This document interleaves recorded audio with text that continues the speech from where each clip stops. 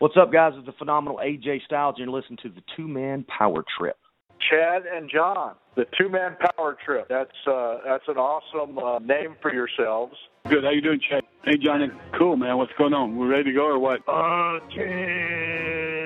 This is Ricky the Dragon Steamboat. This is Scotty Riggs, and you're listening to the Two-Man Power Trip of Wrestling. Hey, man. What's up, guys? This is Homicide. Oh, that's my homie, Homicide with a big homie club. Yeah, that would be it. Hey, this is David Penzer, and this is the Two-Man Power Trip of Wrestling. Well, thank you. Hear me, fear me. What's going on, guys? This is the 7-foot, 330-pound DNA of TNA. That's right, my DNA is outer space.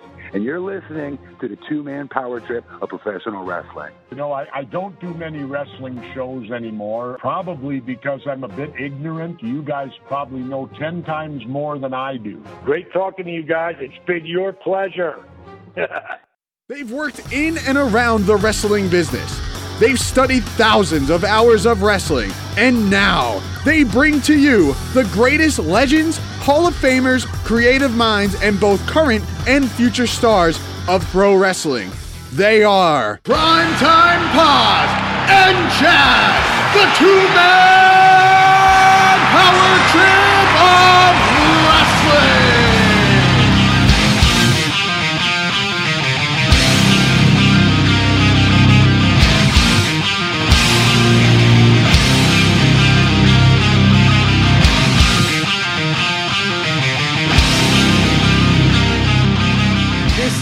Two-Man Power Trip of Wrestling.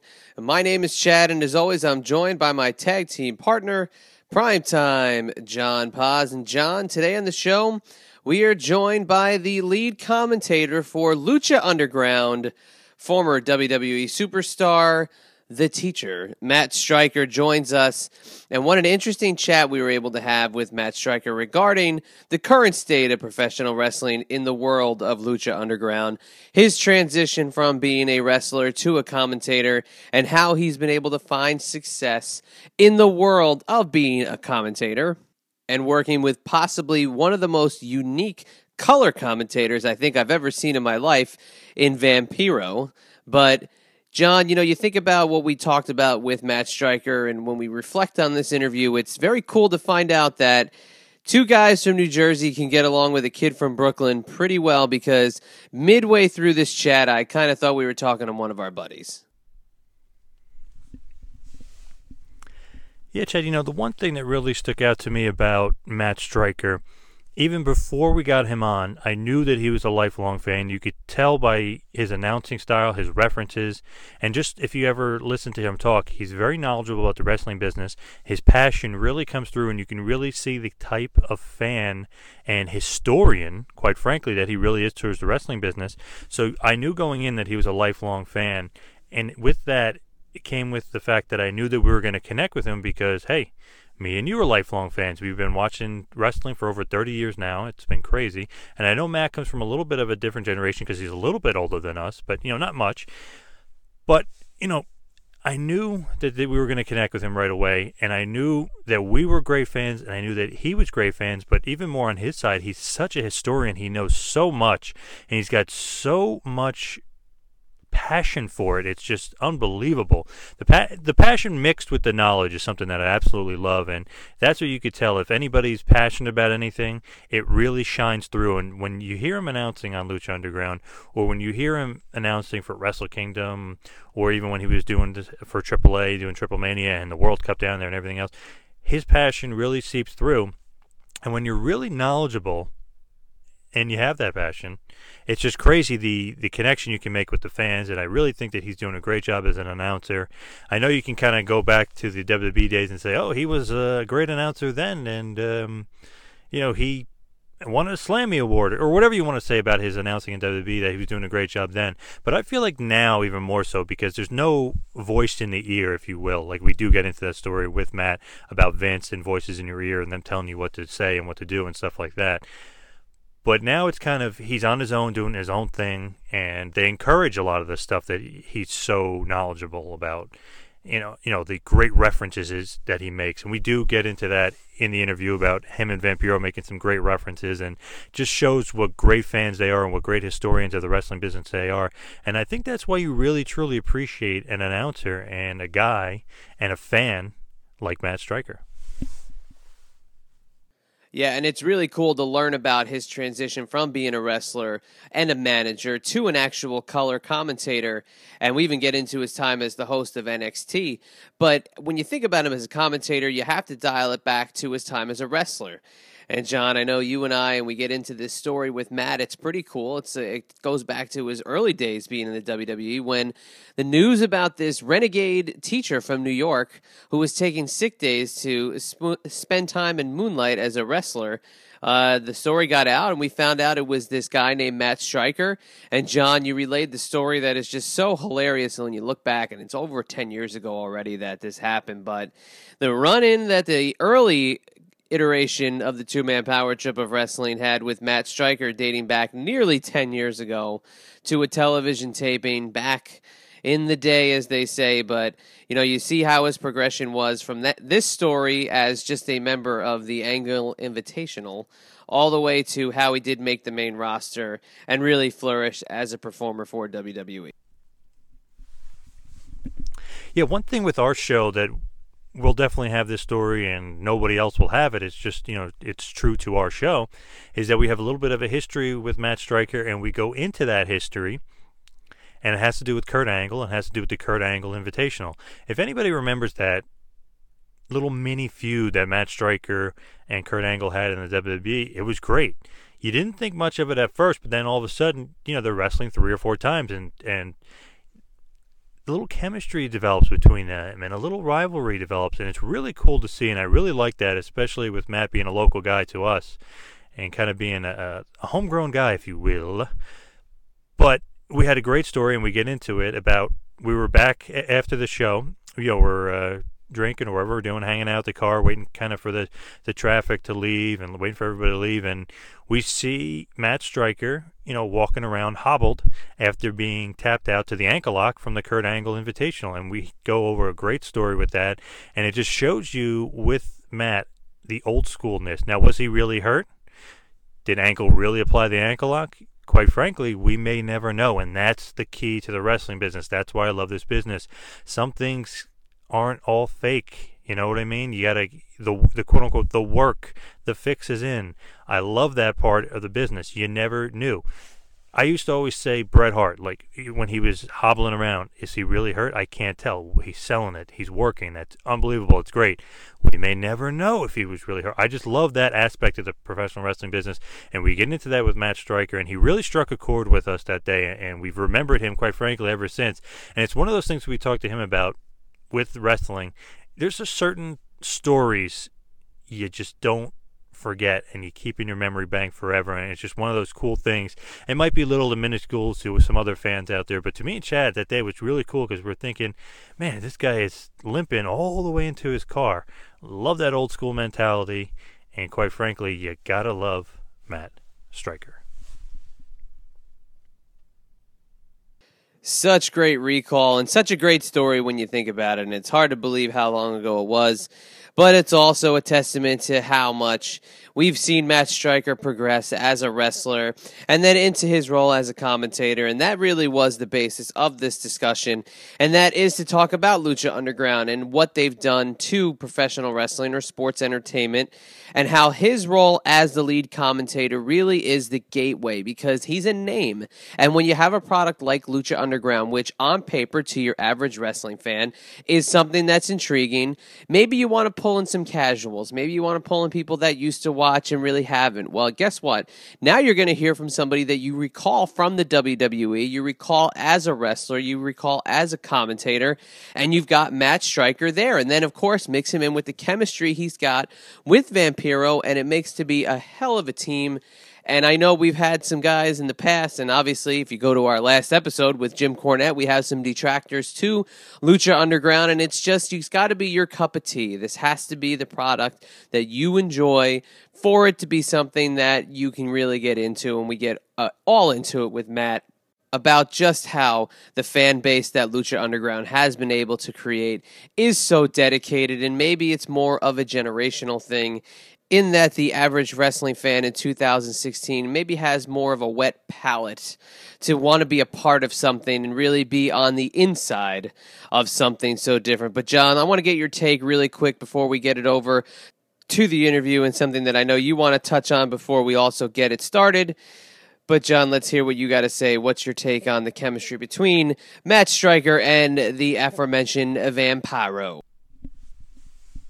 The role of Matt Striker on Lucha Underground, obviously he's the lead announcer. He's the voice of Lucha Underground, if you will. He's the guy, as far as the announcing is concerned. And he's been doing such a great job with Lucha Underground. And a part of doing such a great job, and we do get into this in the interview, is his chemistry with Vampiro. And it's just awesome to see them be able to connect like that together. Because when I originally started watching season 1, I was like, I wonder how these two are going to mesh. I wonder how, quote-unquote, different backgrounds. They've had a totally different history in the wrestling business. One's come from this area, and one comes from this. Let's see how they mesh together. And we get some awesome stuff by Matt talking about his relationship with Vampiro, but even further than that, the chemistry that those two share together. And it's absolutely great, and they're probably the best tandem going right now in the wrestling business because they're just so fun to listen to. And like I mentioned before, I love the references. I love how they're both historians. I love their quote-unquote wheelhouse of wrestling because it's, quite frankly, part of mine as well. And I just love hearing a little homage here and there to the old wrestlers that have either passed on or retired or whatever. So that is just awesome, and I just love Lucha Underground. And if anybody out there hasn't seen it, I really highly suggest that you go out of your way and see it. I know we've had some other past guests on in the show saying that they didn't like it or sports entertainment. Just go in there watching it. Don't have any expectations. Just let it flow. See if you enjoy it, and I guarantee that you will. That's Lucha Underground every Wednesday night on the El Rey Network, and it's just a marvelous job by Matt. Great chemistry with Vampiro. I guarantee you will enjoy the show. If you want to see some great action, some great entertainment, some great wrestling, some great lucha libre, you will love this show for sure. Excellent and very well said, partner. Matt Striker is such an asset to the professional wrestling industry, and it's so great the work he is doing over on Lucha Underground. But, John, I know before we throw it over to the interview and before you hit him with a little two-man power trip of wrestling business, you want to talk a little bit about something that's kind of hit close to home for you this week, and that is the retirement of Daniel Bryan. And I know that's enough out of me. I know you have a lot to say, but John, the floor is yours. Tell them about your feelings on the great Bryan Danielson, a.k.a. Daniel Bryan, and then throw it on over to the great interview with Matt Striker. And now I just wanted to bring up a bit of a sad note here, not only for the show, but for the wrestling business in general, and that is the retirement of Daniel Bryan. We don't really like to touch on hot topics in wrestling too much. I mean, we had the Mike Johnson interview from PW Insider, and we went over kind of a lot of the stuff in the wrestling business as far as current topics, but it's not something we generally do on the show or like to do, but I feel like this is such a huge story. It kind of rocked me. It kind of rocked the wrestling world. And if you watched Monday Night Raw and you saw the retirement speech and you saw the concussion issue, and then you watched SportsCenter and you saw the post-concussion seizures that he was having and those kind of issues, that he really did have a big health problem. But I felt like this was a topic that I just had to touch on for the show. And very, very sad day. If anybody knows me or Chad, I know you brought this up in the show before, you're quote-unquote gay for Daniel Bryan, or you love Daniel Bryan so much, and blah, blah. Yes, I really did. I mean, he was the best wrestler I've seen, and I've said this a million times. Bret Hart, to me, was the mecca, the top guy. I mean, of course, Flair, of course, Steamboat. There's so many other great guys. Chris Benoit. I mean, just so many awesome guys you absolutely love, and you just think, man, this guy is the best in-ring talent I've ever seen. This guy's amazing. I absolutely love AJ Styles. I love the charisma of a guy like Sting, and I love his athletic ability, and I love that he was able to have some awesome matches with so many great guys. But then you kind of just stop and think, it's like, okay, who's the best wrestler? Who's the best wrestler you've ever seen in your life? And I keep thinking back to Bret Hart, but the only guy I've really been able to see reach that level and get to the point where I think he's as good as Bret Hart was Daniel Bryan, a.k.a. Bryan Danielson. And I've had the pleasure of meeting him on a few occasions. He might be the nicest guy in the world, and then his wrestling style is so intense and physical and snug and stiff. It doesn't kind of match his personality, but trust me, if anybody ever gets a chance to meet him, he's the nicest guy ever.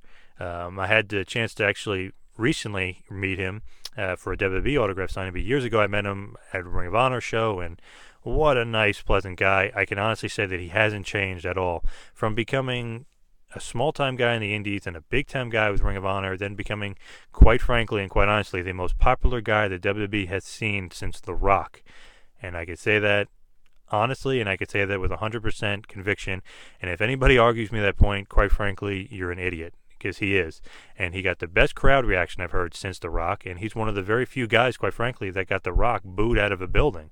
I mean, there's the Austins and the Hogan, and Brock Lesnar at one point got The Rock booed out of the building, but I'll always remember Royal Rumble last year. The Rock, obviously, you could tell, was furious. He got booed out of the building because the fans wanted Daniel Bryan.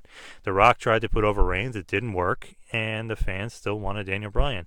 And later on that night, like I do tell a great story to Mike Johnson, kind of had a little run-in with Daniel Bryan on the Turnpike, but that's a different story for a different day. Now, getting back to Daniel himself, I had the chance, like I mentioned, to meet him at the WWE show, and I had something ROH, and then I had something WWE. And, we're talking for a little bit, talking about a match with AJ Styles that he had at Main Event Spectacles, talking about this, talking about that. They're kind of trying to rush you through the line, but he's so nice and he's so friendly. He wants to sit there and engage with you and talk to you. So he said, you know what, I'm going to sign this one, Bryan Danielson, for ROH. I'm going to sign this one, Daniel Bryan, for WWE. I said, oh, this would be really sweet. Thanks very much. Got a picture with him. True Mark in me came out and was like, man, this is awesome. I love Daniel Bryan. Little did I know that he wasn't going to be wrestling anymore. So looking back, very, very awesome to meet him, and thank God I was able to do it before maybe he even stops doing any signings or anything else. But horrible that I won't get to see him anymore, and that's definitely a downer and definitely something I'm definitely going to be upset about for a while. But that's the selfish fan in me. Thinking back, the person in me, I'm very happy that he was able to retire on top. Very happy that he was able to retire with his health still intact, because you never know, you get back in that ring, have another concussion, have a couple more seizures, you become a vegetable or paralyzed in some way, or something's going to happen to you. So it's just great that he was able to retire with full health, and everyone keeps saying it, and it's so funny because it's so true. He gets to go home and hang out with his smoking hot wife, Brie Bella. So, I mean, that's a little consolation for you that kind of, puts a little smile on my face, knowing that he's going to have a happy life and he's going to do something good, and maybe he'll be a commissioner or something with wrestling because he's got such a great personality that he'll be able to do it. But man, it sucks that he's retired, but you know what I'm going to do? I'm going to go home, I'm going to hang out and watch some good old school, some Bryan Danielson stuff. Maybe I'll watch his match against Cena again, his matches against Takeshi Morishima, which were absolutely epic and awesome, his matches against Nigel McGuinness, against Samoa Joe, against AJ Styles, even his match against Roman Reigns, which is the best match Reigns ever had. I'll watch the Bray Wyatt match, which is the best match Bray Wyatt's ever had. I mean, you could say that about a million guys that Daniel Bryan has wrestled, because he just brings it out of you, and he's quite frankly the greatest in-ring performer of all time. I mean, I probably put him up there tied with Bret Hart in my book, which is a complete honor. And I'm definitely going to miss him as a wrestler, and I hope to see him around. And sorry if I wasted anybody's time saying this, but I just felt like I had to get it out and I had to say it. And I'm sure that a million other people have a million different things to say about Daniel Bryan, but he was a great guy. He's a great person. He's so nice. And on top of all that, he is the greatest wrestler, quite frankly, that we're ever going to see. Now, for some TMPT business, like us on Facebook, follow us on Twitter at WrestlingPal and at 2Man Power Trip. Subscribe to us on YouTube. Also, subscribe to us on iTunes, where you can check out the feed for prior great episodes with the late great American Dream Dusty Rhodes, Ricky the Dragon Steamboat, the legend Harley Race, the Lariat Stan Hansen, Jerry Jarrett, Jeff Jarrett, and so many more. Also, check out the website, tmptofwrestling.com. That is tmptofwrestling.com. You could also check us out on the I-95 Sports Network. Also, we are now a part of the Top Rope Press Radio Network, so visit us at topropepress.com. Now, for more information on booking Kevin Thorne, a.k.a. Mordecai, a.k.a. Kevin Fertig, please email us at bookings@tmptofwrestling.com. That is bookings@tmptofwrestling.com. Also, if you want to see Kevin Thorne's Pro Wrestling Tees store, you can check that out and become a member of the Bike Club. And now, without any further ado, the only man to have ever announced a WrestleMania, a Wrestle Kingdom, and a Triple Mania card. He is the lead announcer for Lucha Underground, which you can see every Wednesday night on the El Rey Network. He is the great Matt Striker. Please enjoy.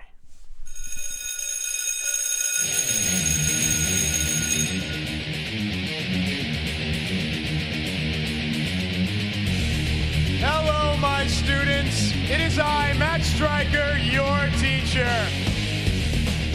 All right. Well, joining us on the line today is somebody who comes from Gleason's Gym and has brought himself all the way to the Temple of Lucha Underground. Of course, you know him as the lead commentator for the critically acclaimed series Lucha Underground, and that is Matt Striker. Thank you so much for joining the two-man power trip of wrestling. Thanks for having me. I appreciate it, man. You know, like I said, critically acclaimed. It's something that you can't really talk about professional wrestling or sports entertainment in 2016 and not put Lucha Underground right at the top of your Hot Topics list. And with that being said, Season 2 underway on the El Rey Network. When you got through Season 1, could you imagine what Season 2 could possibly have to offer you guys? Yeah, I say this a lot. It always seems to come up, and it always seems to be so fitting. But you want to hear God laugh, you tell him your plans. I think I've learned from wrestling and from television that you do what you're there to do, and you don't think about tomorrow. Tomorrow will have enough thoughts of its own, to paraphrase. So, no, I don't think we knew. I just think we were having a great time doing Season 1, and other people felt that energy, and here we are doing it again, and hopefully again and again and again. I find it so funny that when we talk about Lucha Underground and fans and wrestlers and everybody who's involved with it, the fact that we actually use the word season when we talk about a professional wrestling or a sports entertainment entity like Lucha Underground, because that's traditionally used for television and for episodic television. But here we are talking about Season 1, Season 2, and just announced there will be a Season 3. But do you think that's kind of cool and different and really translatable to how we talk here in 2016, that, yes, we're talking about pro wrestling at the end of the day, but we're talking about it in terms of just regular television? Well, first and foremost, I think certain words have worked their way into our lexicon in 2016 that weren't, readily at the tip of our tongues in '96. With that said, I think the great term, and I don't know if he intended it to be this pure and honest when he coined it, sports entertainment. You say seasons, and yeah, baseball has a season, and Shameless on Showtime has a season. So I think that what Lucha Underground is doing is it's becoming sport as well as television show. So the person that goes, oh, I don't watch wrestling. Oh, okay, but they watch Lucha Underground. Versus people that go, oh, I don't really watch, telenovelas and stuff, but they watch Lucha Underground. It's able to just cross across everything, for lack of a better term, the announcer said. Yeah, without a doubt. And, of course, Shameless, an explosive television show in its great. own right. With Charles Osborne. With a lot of twists and turns, to say the least. But you can also say the same thing about Lucha Underground. And the fact that you're there, you're right there at ringside, you're right there taking it all in. And you yourself, moving from being a color commentator to now being a lead commentator and now having a season under your belt, do you really like taking the lead? I know you have a great partner, and you've always had good partners, but how do you like moving from one chair over to being the lead guy in charge of telling the story? I think that my origins and my teachings lend themselves. So whomever is in the chair next to me, I'm going to work to their strengths and away from what I perceive to be their weaknesses. And hopefully people will do the same for me. So I don't think the whole assignment, which position am I playing today? Am I playing first? Am I playing third? Am I out in the outfield? I think I'm just going to try to do my best in whichever chair I'm sitting in, whether it be a two-man booth, a three-man booth, even with, people knock Yoshitatsu, man. I mean, I have to, use what I'm with and working with. So there you go. I love Yoshi. I thought he did a great job, and I'll talk about that for days, too. And speaking of announce partners, we talked about you having a great one in Lucha Underground in Vampiro. What's it like with you guys? Because it seems like you guys have a great chemistry, and it seems like you guys are one of the best tandems out there in the wrestling business. I appreciate that compliment. I think first and foremost is that Vamp and I are really a lot better away from wrestling than we are when we get to the building and get to the ring. We kind of do avoid each other for the most part of the day just because we understand the whole rigmarole that goes involved. But then 5 minutes before showtime, we get together. We have a little room. We get together. We, spit some lines at each other for about 5 minutes, and then we go out there like a band or like a team and we just play. I can't explain it, man. It's almost kindred. It's weird. And then obviously the big reveal, or the big start to season 2 was a great opening that you guys did, and a great job by all the producers and the production crew and everything else. You pick him up from the insane asylum, in that awesome fancy car. Was that cool to film? Because it seems like such a cool and powerful scene. Well, yeah. First of all, I think everyone's happy my grandma let us use her car. I mean, that's her 67. I just keep thinking of that scene from, I forget that movie where Grandma rolls up in the 6th floor bouncing. All right. Yeah, it was definitely a lot of fun, and I think and I don't mean to be so, self-demeaning, but you could have put a monkey in that scene and it would have looked cool. If a monkey turned around in a leather coat and a bad haircut and said, "Hey, brother," you would have been like, "Nice." It's just the way it's shot and everything. Yeah, it was very cool to be a part of it, and then to see it come to life out of the guy's name is Skip. He's a genius. To see it come to life out of his mind onto the screen is thrilling. It's inspiring. The production value that goes into the show is utterly amazing. Is that something that Lucha Underground has specifically wanted to separate themselves with and just have just unbelievable production value and kind of go beyond the realm of sports entertainment, almost go towards, Robert Rodriguez's bread and butter? Again, I mean, I just think that the beauty of the show is that it crosses boundaries like that. And I'm reminded of, movies like Goodfellas, shows like That 70s Show, where they were shot in a way where it conveyed something. In that case, it would be a time period. So I just think it's just the way it's shot really conveys something to the viewer.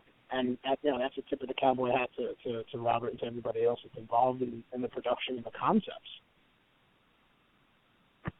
Absolutely, and the temple itself is such a cool name for it, and the venue's cool, and just the way everything is shot is great. What are your feelings on the temple and the fans put together? Is it just like the perfect mix? Because it seems like such a crazy crowd, always into all the angles, all the matches and stuff. Do you love that combination when you get to the temple?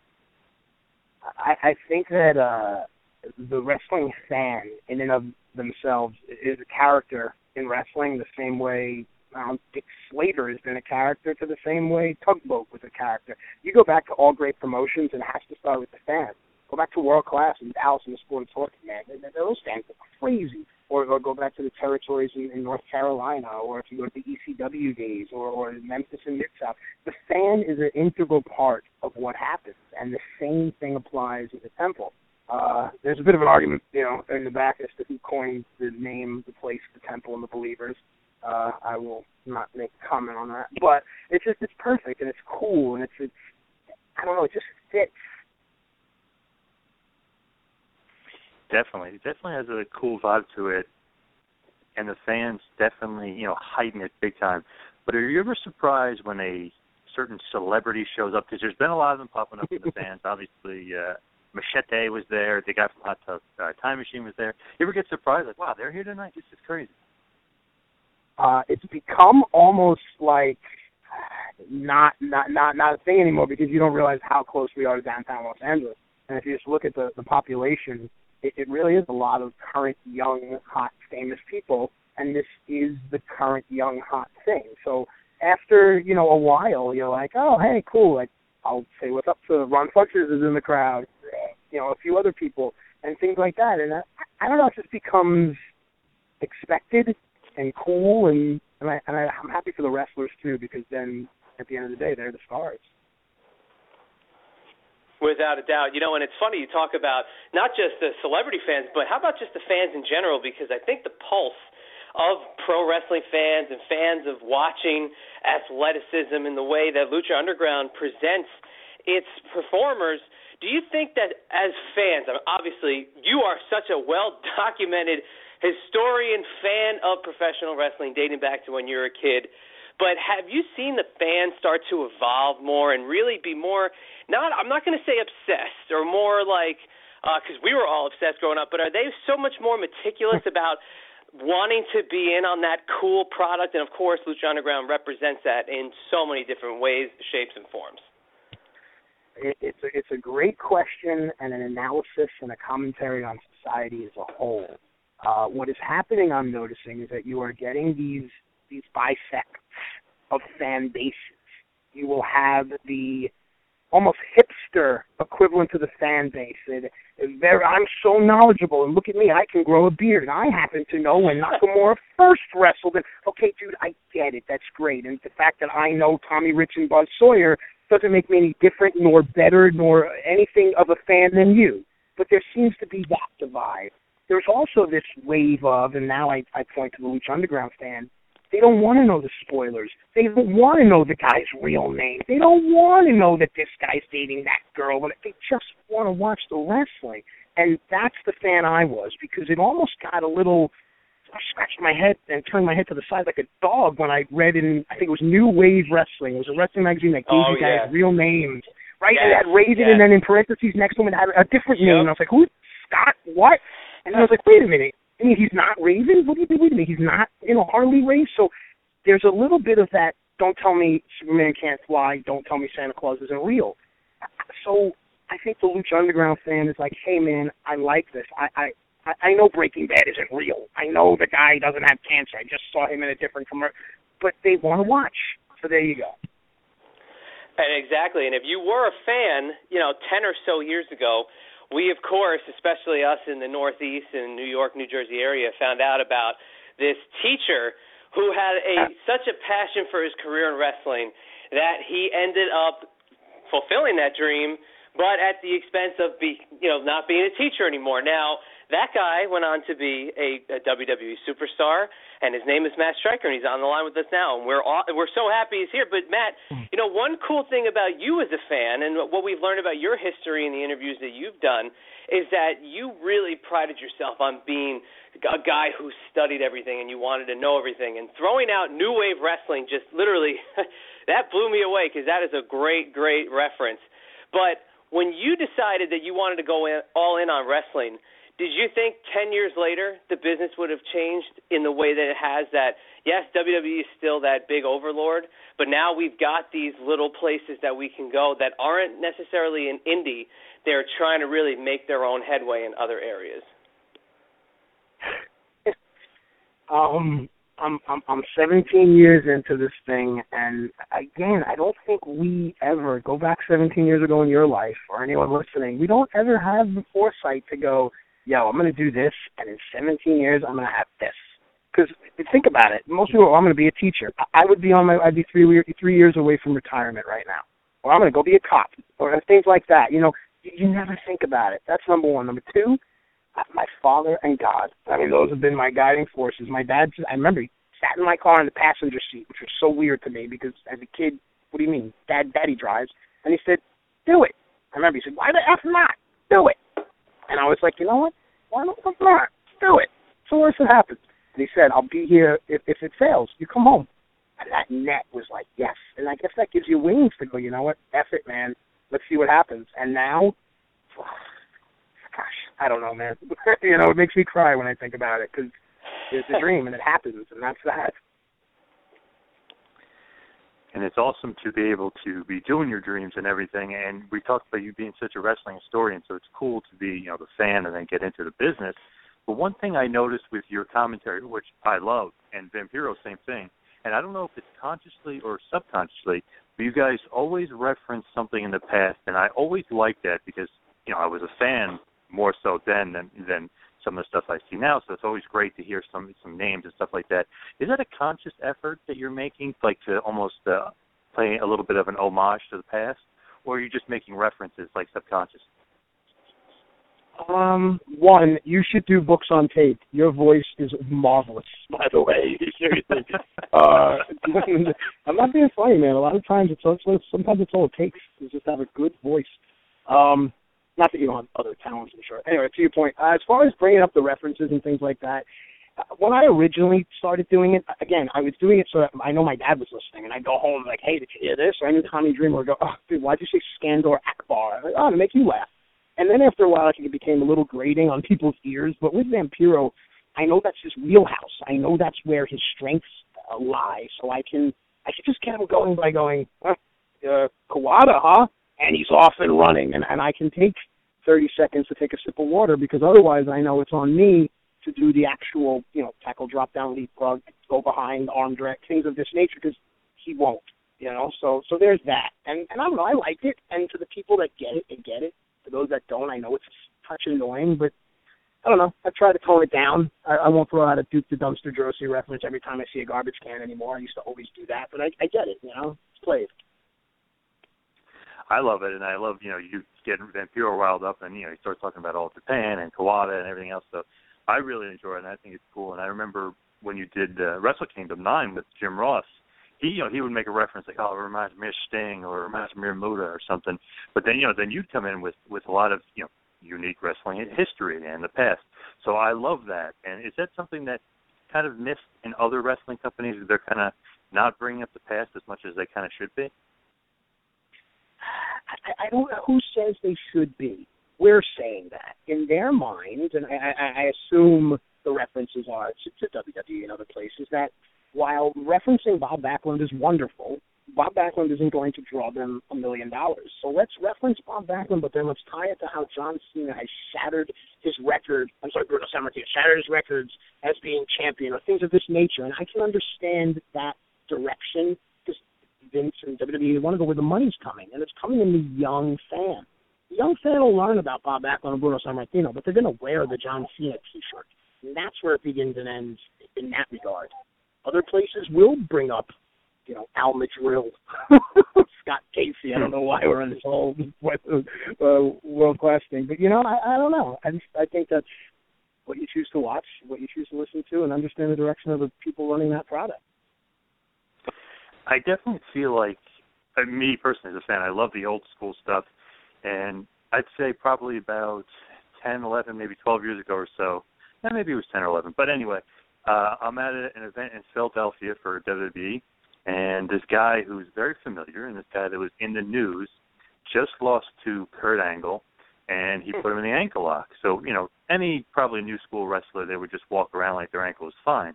So me and my friends were out after the show, probably drinking a beer or two, and all of a sudden this guy comes, he looks very familiar, and he's limping as if his ankle was broken, and he's selling it like an old school performer would sell it, taking it literally all the way to his car, and barely could get in his car, get the axle, like his leg was hurt. And that was Matt Striker, and he was in the Kurt Angle Invitational, and that was just like one of my first times that I actually saw you wrestle like live that I can remember, where I really was like, wow, this guy's so old school. I love that. Is that just a conscious effort by you? Because that was such a cool memory that I have of you. Like, man, this guy's selling it in the parking lot. Yeah, I'm smiling ear to ear right now. For all of the, listen, I listen to my critics and I listen to my fans. For all the negatives and the positives, the best thing that's ever been said to me is that. Because that to me is, I read that when I was a kid, guys like Dr. Death, Steve Williams and stuff like that he got married with a cast on his arm. And was his arm broken? Question mark. And to this day, we won't know. Unless you man who just walked past me and maybe sneezed on the truth. But it's to that effect that, dude, maybe Kurt was really, really tight with that ankle lock. You have no idea. You know what I mean? And I'm not going to so I don't know. But the fact that you remember that, and the fact that there's that moment there, is it conscious? Yeah, because I'm emulating my heroes. Is it real? It might have been in that moment, but I'll never tell. So that's great. It really is. It's awesome because it's suspended disbelief a little bit because, we're kind of smart enough at this point and we're thinking to ourselves, like, maybe Angle is kind of an asshole. Maybe he cinched it in because that this guy was a rookie to him or something. So, you definitely have that thought in your mind, which is really, really cool. Was it kind of cool being able to have a kind of a mini feud with Kurt Angle because you kind of kept popping up on his Invitational? Again, it's something that we hindsight's always 20/20. Had I known that I'd had the I think it was 3 or 4 match little set with him, I would have paid more attention. it was the first thing I did there. I was completely caught up in the mania, no pun intended, of, oh my God, you're Kurt Angle. Oh my God, no hit-a-belly suplex. Oh my God, you're Kurt Angle. Things like that. If I would have, now that I look back, I learned so much about just one part of the term, wrestling. The way Kurt would cut the ring off and the way he would, where he'd end up after moves so that he wouldn't have to waste movement or that his opponent wouldn't be out of position, things like that I picked up on in my first 4 matches in WWE. It actually, I think, worked as a detriment because I ended up just being what they call a good hand.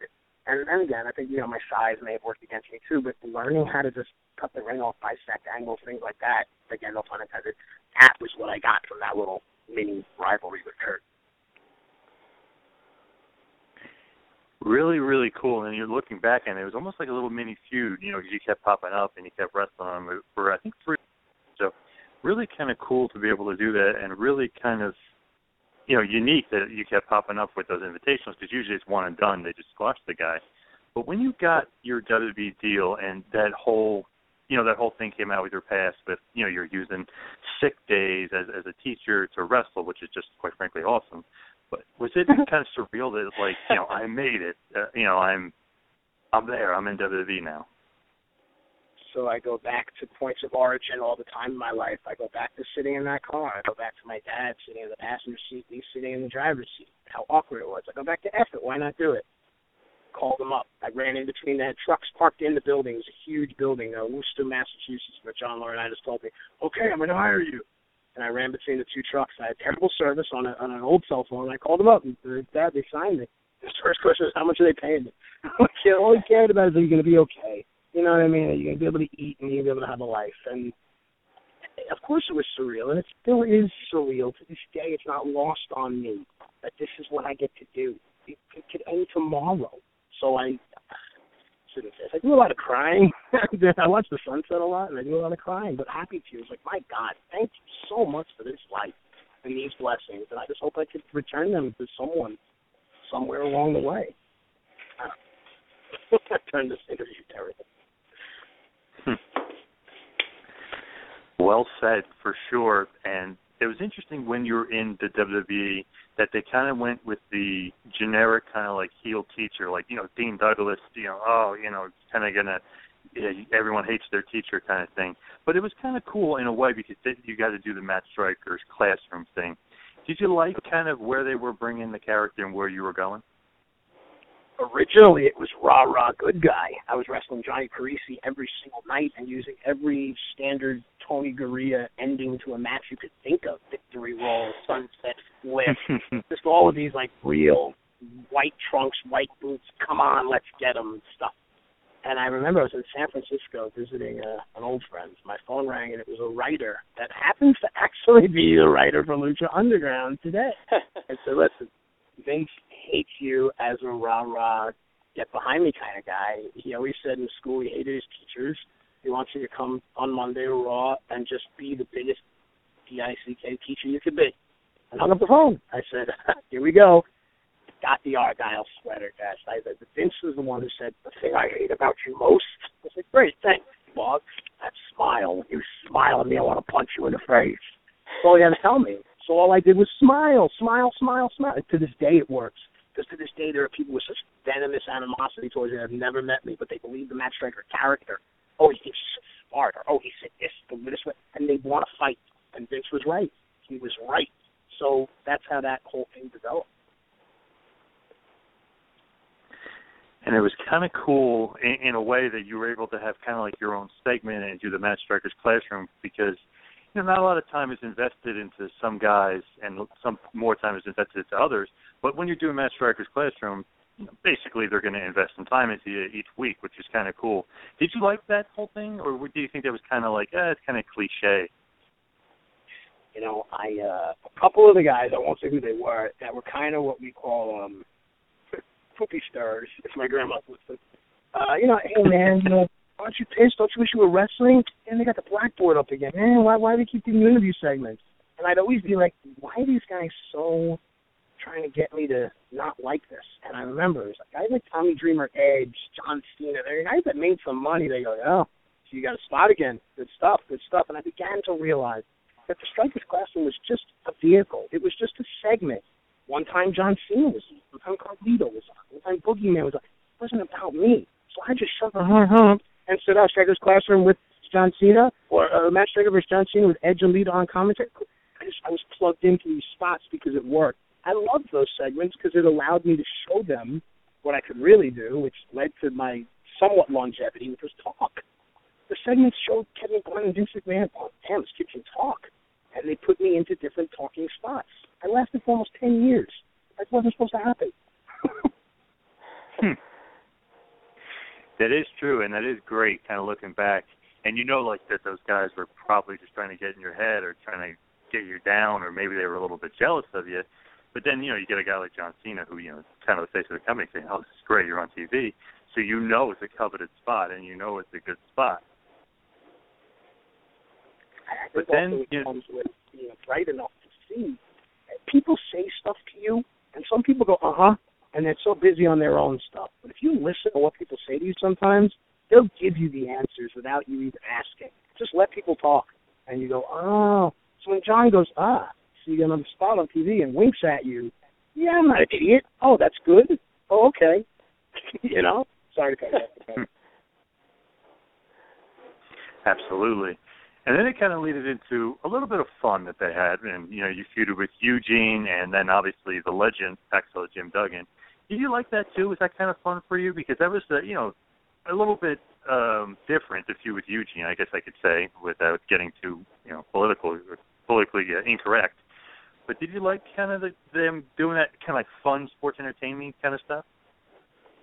Eugene was the first one that told me, you got to remember again, you know, these are all, I'm 6 months into the company, so I still don't have my bearings and wherewithal complete, my confidence, I'm going to do this way. So I was relying on others, and it was Eugene the first one that said, hey, listen, man, don't be afraid to beat me up. Don't be afraid to show these guys. You know what I mean? You don't have to be so, I'm the good boy in school. You've been here for a little while. You can get a little comfortable. And I started to get a little more comfortable. We made sure not to mess with the lines of the, you know, special needs and all that. I mean, that's never in question. It's near and dear to WWE's heart. It's near and dear to my heart. I do all kinds of work with all this speak. I don't think that was something that was on my mind, and it was never brought to me to do something, you know, to call him the R word or anything like that, you know, so. And then it was kind of cool that you guys wrestle Hacksaw Jim Duggan, but then they do a little thing with Carlito, and you kind of have that whole thing. But as far as wrestling, just, you know, Hacksaw and some legends and stuff, you kind of just look back and like, you know, that was really cool, even though he was older and kind of, you know, out of his prime or, you know, whatever you want to say. Is it kind of cool to wrestle some of those guys you grew up watching? So what happens with that, and I didn't learn this till much later on, all those legends, they kind of know each other, and they all kind of talk.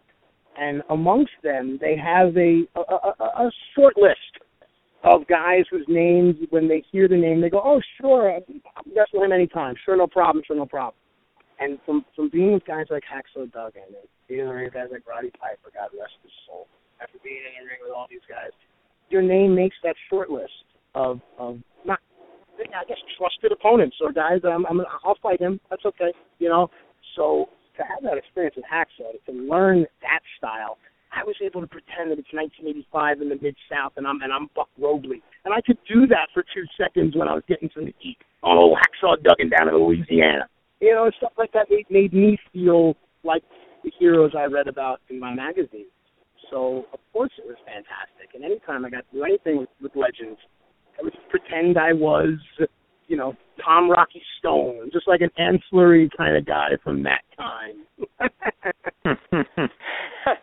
And it's funny because, you know, you mentioned his name, and of course, somebody who I know you had a huge, you were a huge fan of growing up, and that's Rowdy Piper.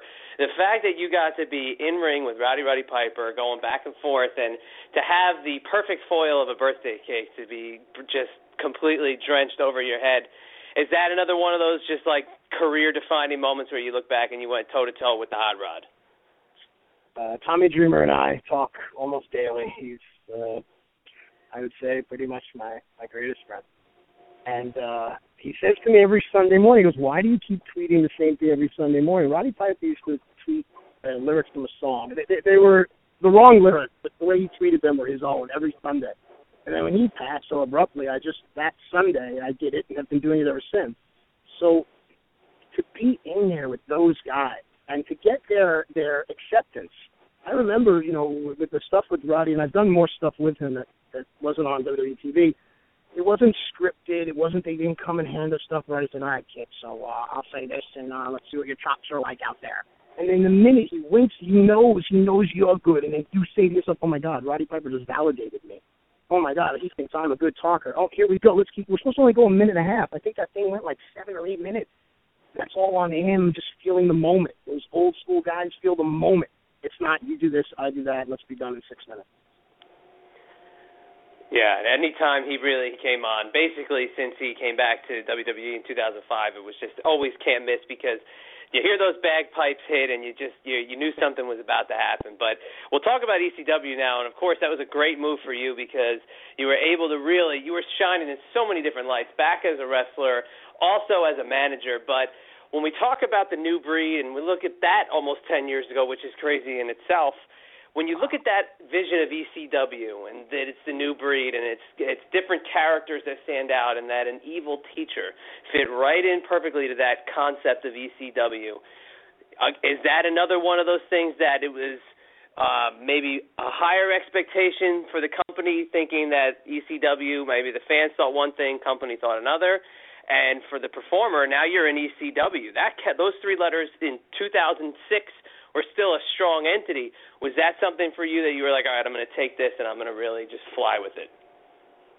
Well, as a fan growing up, there was a period of time for about 2 or 3 years, kind of at the end of the Bret Hart Yokozuna era, where I kind of didn't stop watching, but I was interested in other things, whether it be girls, hockey, or what's that smell coming from behind the school where those rock and roll kids are hanging out and stuff like that.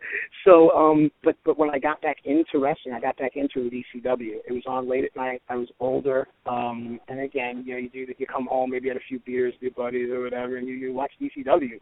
So once those 3 letters came up, it gave me my opportunity to go to WrestleMania. It forged my friendship with guys like Tommy Dreamer, Sandman, Rob Van Dam. It gave a kid from Bayside, Queens, who had no right even being at WrestleMania, nonetheless, I had a WrestleMania moment, that monkey flip and taking the frog splash and the DDT and all that. The ECW opportunity was fantastic, and again, people don't like to hear it. It came from Vince McMahon. It was his idea. A lot of the good stuff is his idea. And when Daddy has a good idea, you want to make Daddy happy, so you run with it. I knew I wasn't going to be the big basher. I knew we had Corbin for that, and I knew that Elijah was going to do all the antagonism. Someone was going to take the ass kicking. I knew I could do that, and that's the role that I settled into. But Vince loved seeing me get my ass kicked. He'd laugh on replays, and I'd hear it, or I'd see it back in Gorilla when they'd watch a replay. I'd see him smile. I knew it. I knew he liked seeing me get bounced around. So from here on in, guys, do your stuff to me. Bounce me around. I don't know, We've actually had the opportunity to talk to a couple people that were on your team for that WrestleMania match, the New Breed versus the originals. We talked to Elijah Burke. We've talked to Kevin Thorne. And now I'd love to get your take because everybody says, of course, the WrestleMania moment defining. There's nothing like it, especially at that point. That was the biggest WrestleMania that they had in a long time. And I know a presidential candidate who was a part of it definitely had a hand in the eyes that were on that WrestleMania. But it's the rematch that everybody talks about, that it really felt like the authentic feel of ECW was able to shine. Well, 2 things. One, about WrestleMania moments and stuff. This will sound campy and corny, but it's true. My WrestleMania moment is that last shot of seeing Tommy, Sabu, Rob, and Hack and Scott Armstrong all raising their hands. I knew that Tommy's daughters were there, too. And I know that was his WrestleMania moment. And I know that every time Tommy looks at that picture, he has to think of it, whether he wants to or not. And that's how special my bond is with Tommy, that my WrestleMania moment was seeing him win. Number 1. Number 2. The next night, whether you want to believe it or not, neither of us really didn't talk to each other a lot. I think we were all kind of beaten up and a little pissed off at each other, too. That's why that second match on TV didn't have the pressure of WrestleMania. We were all kind of a little pissed off at each other, and we just kind of blew up all the steam of, oh, my God, this is our first WrestleMania. Oh, my God, oh, my God. Only Rob was calm because he's been in WrestleMania before, so I think that shows it. Yeah, it's so cool looking back. Both nights in particular, especially the fact that ECW was represented on WrestleMania, because that in itself is like, my God, you never thought when you're watching it back on the MSG network that we're going to see Joey Styles calling an ECW match on a WrestleMania. But, you know, ECW had a lot of promise and a lot of great stars on it. And, of course, like I said, you definitely were a huge part of that. But one thing that was really cool was the fact that we saw the rise of CM Punk on ECW, and, in fact, giving that shine to newer stars to be able to emerge. Now, a guy like Punk, who's gone on to do many different things, obviously, since his departure from professional wrestling, you yourself were able to have matches with just countless guys, whether it's a veteran or a new guy. But when you were moved into the management role and being Big Daddy V's manager, how was that? Because the two of you next to each other, man, what a sight to be seen.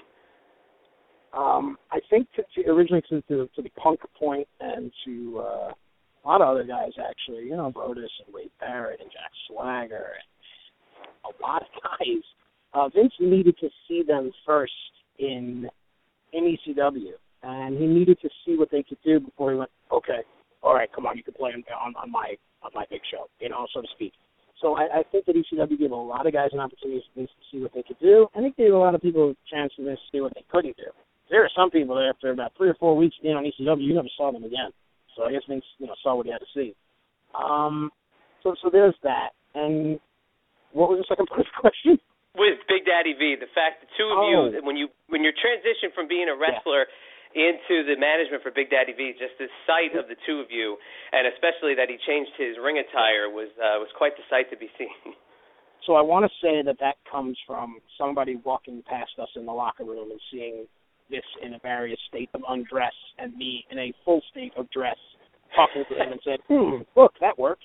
But again, I do think the Big Daddy V character of taking off the coverings and showing his tattoo in his body and putting him with the annoying teacher, I think, again, that's Vince.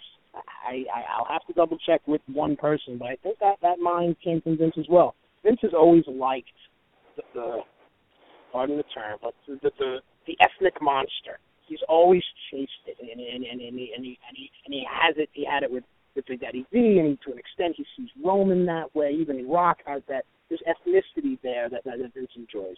So it was a great opportunity for me. I learned a lot from this. He was just the sweetest, kindest man in the world. His birthday is coming up February 14th, the Love Machine. God bless him. And one day we shall all be together and put on a hell of a show somewhere. Yeah, again, it's hard to believe a guy like this has been gone for nearly 2 years, and that's very unfortunate. But you know, with you and him, you guys made a great pairing, and he had a pretty good feud with Kane there, and of course, Glenn Jacobs being one of the probably the most unspoken big name in the history of the wrestling business, just because of the fact he's been there forever. But working with a guy like Glenn Jacobs and learning from him, is that another guy you can just sponge off of because of his longevity? Yeah, and what you really glean is from Glenn is you watch how he acts. He never says much, ever. He'll let other people talk. He'll smile. He'll nod. William Regal is this way too. But then they do their workouts, or they go to the ring and they have their matches, and they're just consummate professionals. And then you want to be them. I want to dress like William Regal. You know what? I want to walk into catering like Kane. And you begin to start, they lead by example, and then once you get to know them, really, you don't talk a lot about wrestling. You talk about just things in life, and then they apply to wrestling. I think a lot of guys are stuck on, well, I want to do a drop kick and then an arm drag. And it's more of, well, why? And what are you going to do in between? And that's what I learned from just being around those guys, just being in their orbit. Yeah, it's so great. And, again, just a guy who's managed to really just fly under the radar in terms of being one of the most decorated guys that the WWE has ever just put on that main stage. But talking about you yourself and moving forward, if we can, you know, and moving into that commentator seat. So we talked about you as the lead guy, but why don't we talk about how you transitioned into that color commentary role? And we've all heard the stories about the voice of God in your ear. and how you can be directed as you're trying to do commentary. But how was that as a transition for you? Somebody who can talk and fly off the cuff, but now you got to put on the cans and you got to hear Vince in your ear. How did that work out for you? Well, first and foremost, I think you'll sense a theme here. I always acknowledge the people that have helped me along the way. Joey Styles is the reason, or he's the one to blame, why I do commentary. They had a void the ECW event. I think it was Eddie Paz or Mick Foley had left, and someone had moved up to SmackDown. And Joey Styles had just casually mentioned in the meeting, who likes to talk a lot and knows a lot about wrestling. I'm not Striker. And Vince went, okay, fine. Like, it was the last thing on his mind. He had 800 more things he had to worry about that day. They put me down in that chair. I put the headsets on. The executive producer of television walked me through one match. We did one match cold before the doors opened up. And I said, all right. And I realized again, they just want to plug spots in, and they don't want trouble. Just don't suck. Just be okay. And I said, I've never settled with being okay. I'm going to take this, and if they kick me off after week one, good. If not, I'm straight talking to my dad. And that's what I did. And then Vince would occasionally get in my ear, say this, say that. And we developed a relationship. So he knew me, I knew him. I knew where his mind wanted to go. Mark Henry's not just the world's strongest man. Mark Henry was bench pressing 400 pounds the other day, but I noticed that Jack Swagger was watching him through the mirror in the gym. I'm wondering, Byron, if Jack Swagger's thinking about testing Mark Henry. And you'd hear Vince go, good stuff. He liked that. So that's where it became where it started. Yeah, and your commentary was so unique because you really felt like you had the fan's voice when you were in there because you had such genuine emotion and genuine reactions, and one really stands out, and the WWE plays it every single time they throw a top 5 video or a top 10 video of greatest surprises ever, and that's at the Royal Rumble. I think it was 2009, I want to say, when it was the big 40-man Royal Rumble and all the surprises that came back, and your reaction to Diesel coming through that door was one of the most priceless reactions I think you could possibly, I think it was 2011, you could possibly ever imagine a commentator could have. But the genuine surprises, did you like throwing that stuff out there rather than just being rehearsed or overproduced? Jerry Lawler taught me. In the beginning, you have the shows have formats to them. They're in 12, 13 pages thick formats. It's not so much about what's going to happen in the matches because we can never tell that. It's really just about which match is on when, then this graphic will come up, then we're going to go to video, then we have 30 seconds for a commercial, da-da-da-da-da-da. And one time Jerry Lawler took my little packet and he threw it away from me. I looked at him, so what are you doing? He says, I'll tell you right now, it's the best thing anyone will ever do for you. So just look at that monitor and talk from your heart. And that's what I've done since. So I didn't want to know who was coming. I don't want to know that what the end of the match is. Oh, this is going to happen. I just want to react. Otherwise, I'm afraid it's going to be forced. I think I'm going to try to think of a clever line, or I'm going to overthink it, which I do all the time. So I'd rather just not know. Just kiss the girl. Don't lean in and go, all right, I'm going to kiss you now. All right, here I come. Smell my breath. Here it is. Watch my nose. It doesn't work that way. Oh, no girl will ever kiss me again. Is there certain things that they tell you to say and certain things they tell you don't say? Because that came out a couple of years ago, I guess, with a certain paper with the initiative or whatever you want to call it, that Vince says you can say this, you can't say that. As far as the blueprint, I never physically received or saw one. But just, again, by listening, I'm a big, God gave you 2 eyes, 2 ears, 1 mouth kind of guy. Just by listening and watching, you'll know when someone says belt. You'll hear Vince grumble, or you'll see him roll his eyes, or you'll overhear him say to someone, to a Michael Hayes or a Triple H, damn it, belt, keep your pants up. That was a championship. Tell him that. And he could be talking to someone else, but I heard it, and now I know his thought. So there are certain words that you just want to be careful of, especially if you're WWE. If you're Lucha Underground, the words violence and blood and lust and carnage, these are encouraged words, and we like them, and we smile. During a John Cena match, be careful if you say, any of those things. Is all I'm saying. I could definitely see that, and Vince might have a problem with some of the things you would say on Lucha Underground, but, obviously, different audience indeed. Now, speaking of WWE and Vince and all that other stuff, another creation of his was NXT, and you were brought on in the host role. Did you like the direction that show was going? The original concept came from the executive vice president of television. It was a man whose name you'll hear often. Some people are afraid to utter his name. And most times, people have anger towards this man. But remove your emotions and just look at business, dollars and cents. The executive vice president of television is a genius. And the packages, those video packages, Daniel Bryan video package, tell me you didn't cry. Just tell me you didn't cry. Come on, those are all from this one man's mind. NXT also came from this man's mind. When I originally heard of the concept, I thought it was brilliant. It was originally supposed to be like American Idol, straight up. They were going to bring indie guys on. They weren't going to have contracts. They were going to just sign whatever kind of little deal, and they were just going to be voted up. And then it was, well, why don't we use our guys, and so on and so forth. The idea was fantastic. The opportunity for me was, oh, you mean I get to stand and talk and get paid, and I'm not scripted? I can just ad-lib? Cool. I'll shut up and stand over here in my little vest, and that's it. So, yeah, and I established a relationship and a rapport with the right people, production shop people. Vince, again, executive vice president of television, always going to the tower, doing edits, doing voiceovers. Josh Matthews, Michael, you develop relationships that lend themselves to your longevity in a career and any opportunity you're given. And also on that show, obviously, you kind of just mentioned him with Daniel Bryan. You and him obviously had a relationship or knew each other beforehand.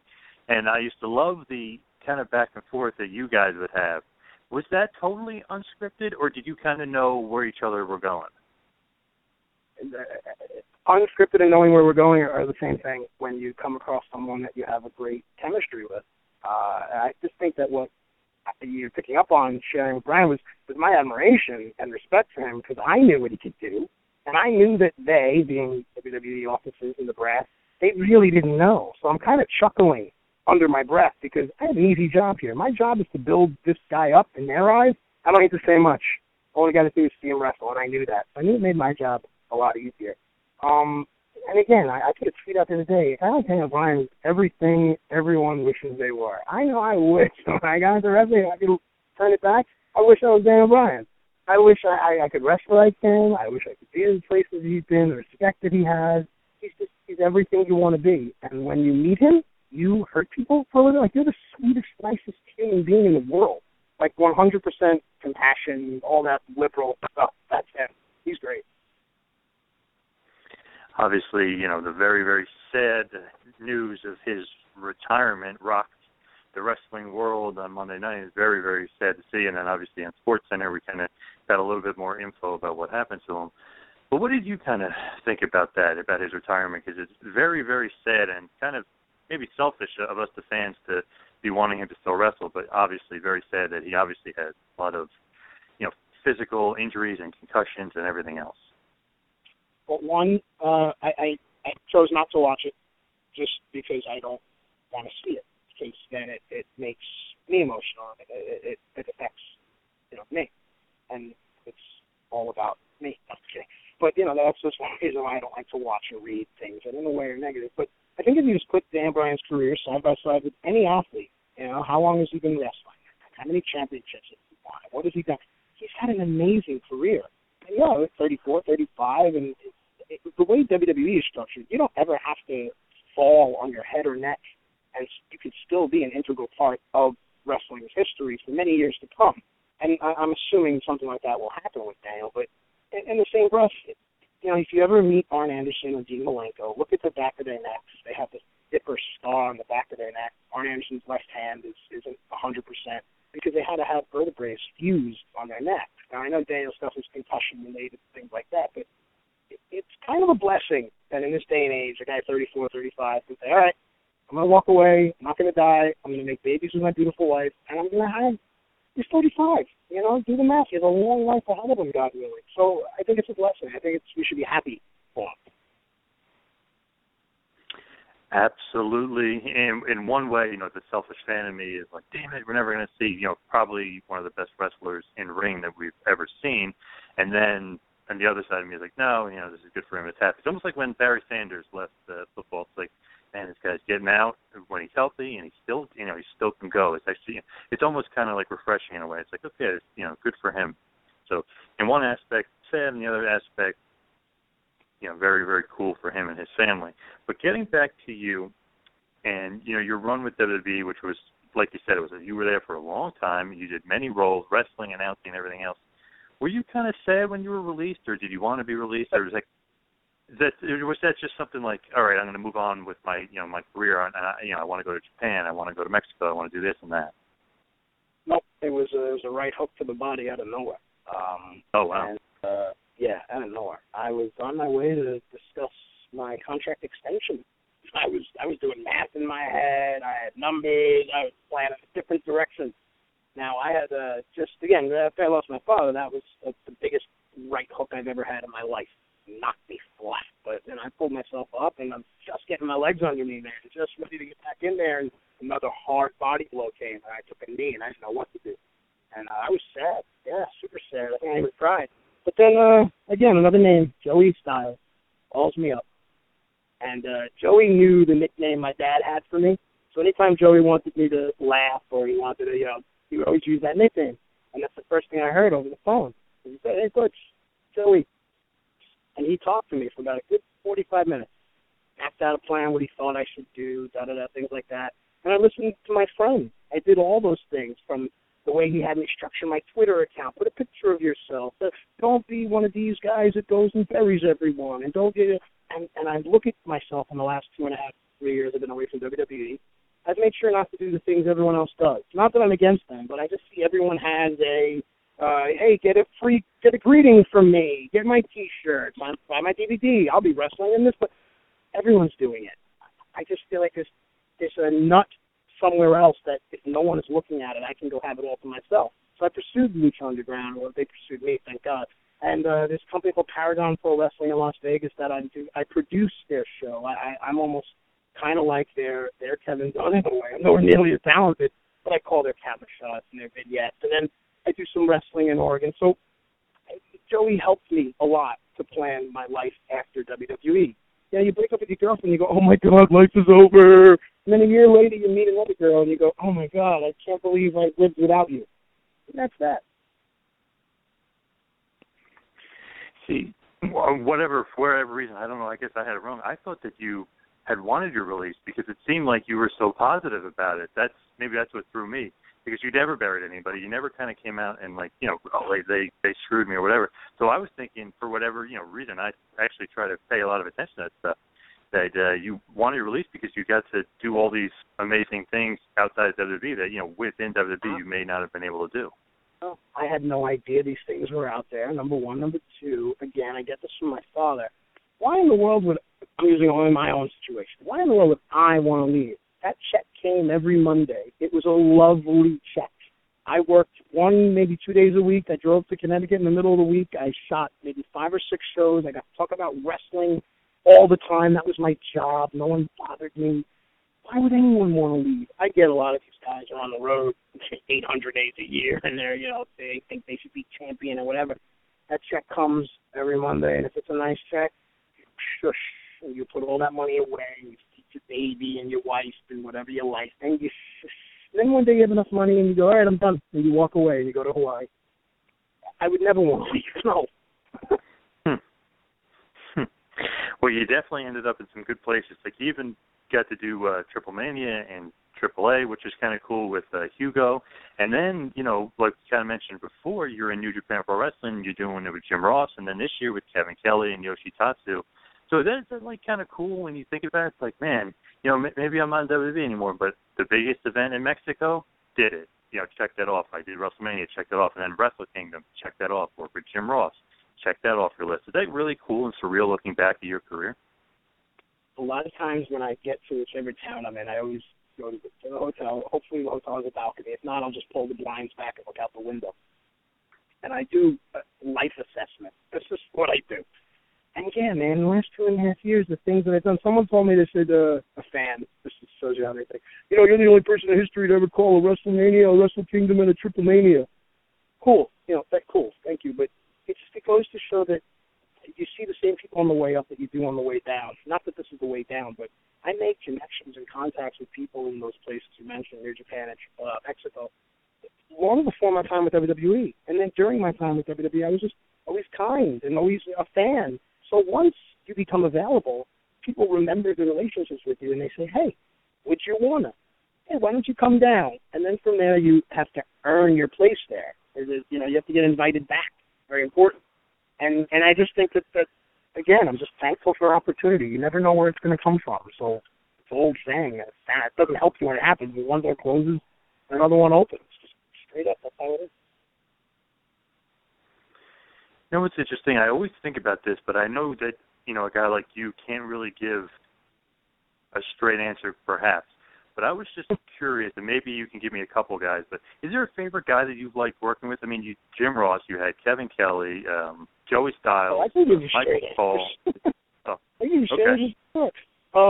There are only guys that I've gotten to work with once or twice, and William Regal is one, and it's just, again, because of my affinity for him. I could listen to that guy read a box of orange juice. Like, just tell me anything you want. I don't care. I just want to sit next to you and talk wrestling. Joey Styles is another. I always enjoyed working with Josh Matthews because while I see I'm older than Josh and bigger and stronger and tougher, I could beat the crap out of him, I always seem like I learned from him. Like, his mind for what we were doing was so much more advanced than mine, and that was always fun. Jim Ross is Jim Ross. You just sit next to him and you just let him drive, and you hope he lets you touch the radio. Other than that, those are the names that really come to mind. And of course, Vampiro, man. I mean, that's my brother. Count him as a broadcast partner because he's my brother. Vampiro is excellent, and you guys are excellent together on the show.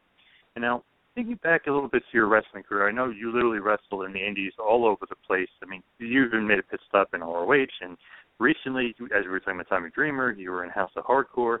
Even in the great old ECWA, teaming up with a former guest of our show that we absolutely love, and Ace Darling.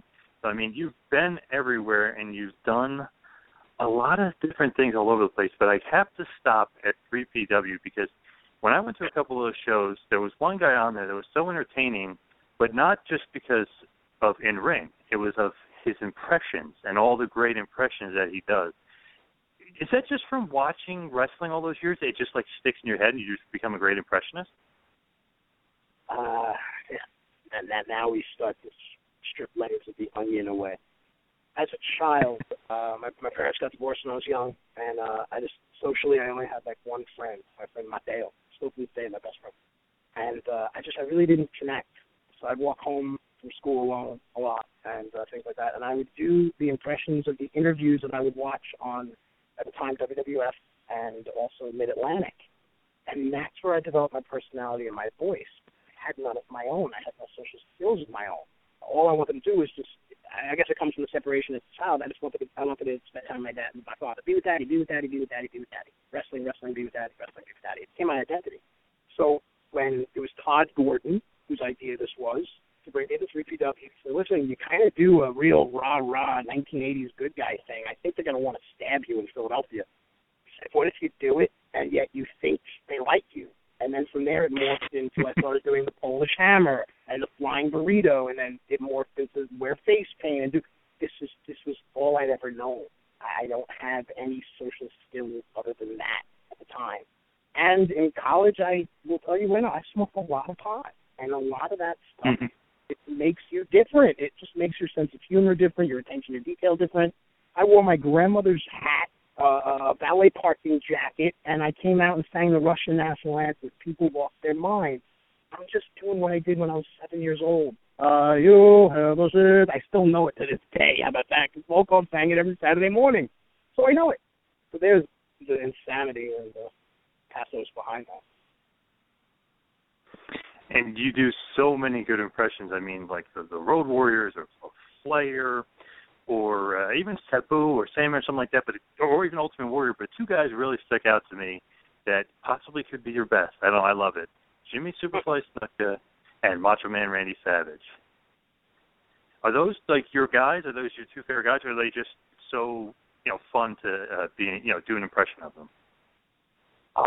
Well, for those two guys, I think the allure for them was that as a child, remember, your voice is high, and theirs were so very low. And it was a departure from who I was. Again, all of this was escaping, third grade Matthew, that I didn't want to play with anyone, no one wanted to play with me. So those voices were such a departure. Roddy Piper was everything I wanted to be. And when people say, you know who you remind me of, in my head I go, please say Roddy Piper, and they say either Roddy Piper or Bobby Heenan, which are both just amazing compliments. Those, what I wish I could have said to that girl in 6th grade when she, knocked over my apple juice or whatever it was at the time. So, yeah, those two voices were special because they were such departures from my natural, high-pitched 8-year-old, 9-year-old Matthew voice. Awesome stuff. I mean, that's just amazing. And as you start to wind it down here, we talked about your impressions. We talked about your career, your announcing, and everything else. I just wanted to ask about actually in-ring wrestling.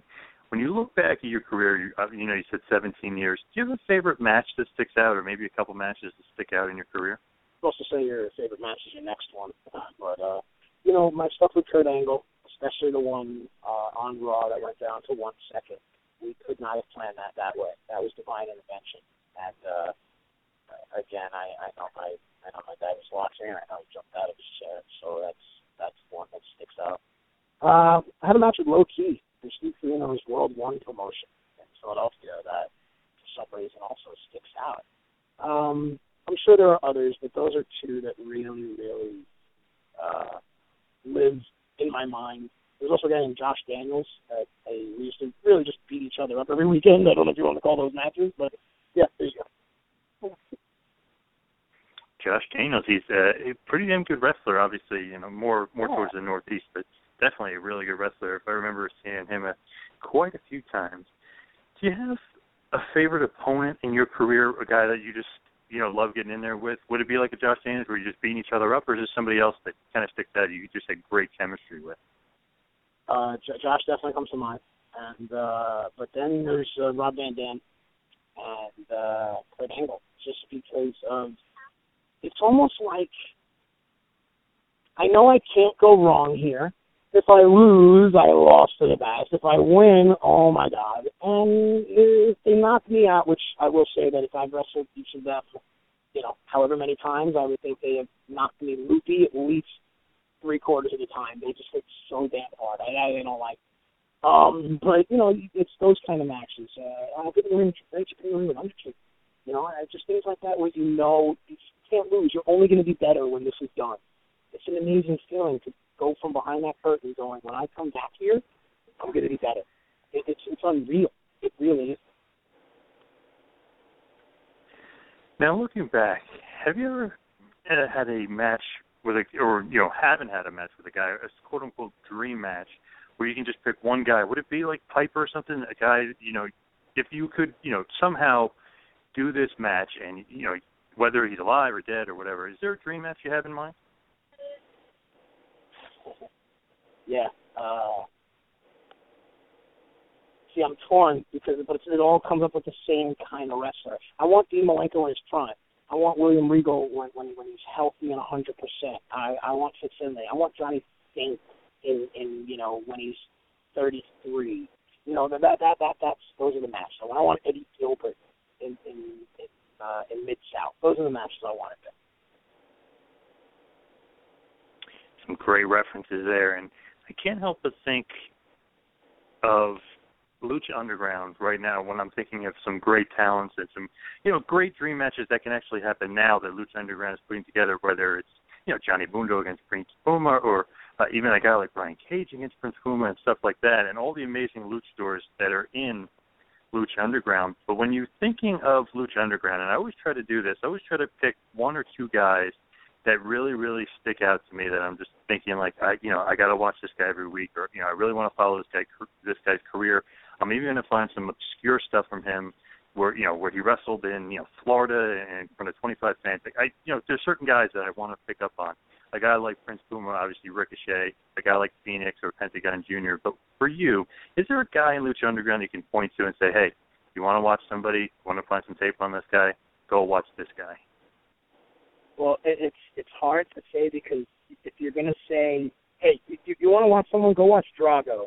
But then you're going to say, and while you're at it, go watch Cien Caras and go watch, and then you go down the line.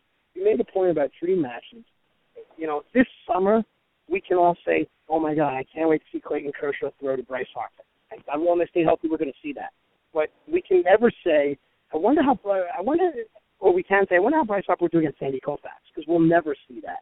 So when it comes to like this dream matches and things like that, you always have to go back to the guys that started it. But I'll use Drago, and because he's just someone that I just think there's so much to him, and you can't go back too far with a lot of guys now. Back in the day, you could go back and watch Jack and Jerry Briscoe 20 years before they were, who they were. Now guys have only been around 5, 6, 7 years. The evolution of the athlete is amazing. Go watch Dr. Wagner Jr. There's that. Go watch young Dr. Wagner Jr. For a second there, I almost thought you would say go watch Melissa Santos, but I was going to say, oh my God. But if I said go watch young Melissa Santos, it would be a much different interview. Now, of course, it's Lucha Underground. It's Lucha Underground. It's on every Wednesday on the El Rey Network. And Matt Striker, this has been so much fun because it feels like we're talking to one of our buds, because you're such a great fan, you're such a great historian, you're such a great contributor to professional wrestling. But if you could give a fan who's never seen Lucha Underground a water cooler pitch and somebody who's going to check it out, what would you tell them as a first-time viewer? Instead of, I learned this from Vince, too, and you'll chuckle, but we're really not supposed to tell the fan what to like. You're supposed to find out what the fan likes. I know it doesn't seem to be the case. So I wouldn't tell anyone, but I'd go to you and I'd say, hey, man, what's your favorite show? Or, hey, man, do you like Breaking Bad? Do you like Walking Dead? Do you like Shameless? What do you like? And you tell me what you like. And from there, I promise you I can turn you towards Lucha Underground, even just for 5 minutes. That's all you need. So I would ask someone, what are you into, man? Even music. Oh, you like music? Oh, you like sports? Oh, you like drama? Oh, you like girls? Oh, you like guys? Oh, you like masks? Oh, you like anime? Oh, you like sci-fi? Star Wars? Pot? What are you into? Whatever you're into, we got something for you. We can get you in. It's an exclusive club, but there's a lot of ways to get in. That's perfect. I'm sold, even though I've seen it quite a few times. I'm sold again, but then I want to switch it on you. And what would be, at the end of the day, when the book is closed on Matt Striker's wrestling career, what would be the legacy or what you would leave behind to the professional wrestling industry? Yeah, you get me at a time in my life when I become very pensive and very reflective. Whether you like me, you didn't. Just say that I love this sport, and that at the end of the day, my dad would have been proud of what I did with myself. That's all I want. That's it. Can't say it any better. Yeah, you can't say it any better than that. And if of course, we said go to the El Rey Network, check out Lucha Underground. But if they want to reach out and touch Matt Striker, where could the fans and the listeners of the Two-Man Power Trip of Wrestling do so? Where can they touch me? How dare you get me in so much trouble? Reach out and touch me at Matt_Striker_ on Twitter. That's it, man. Say hi if you ever see me walking around. I'm pretty cool about it. Yeah, very cool, and appreciate the time. And this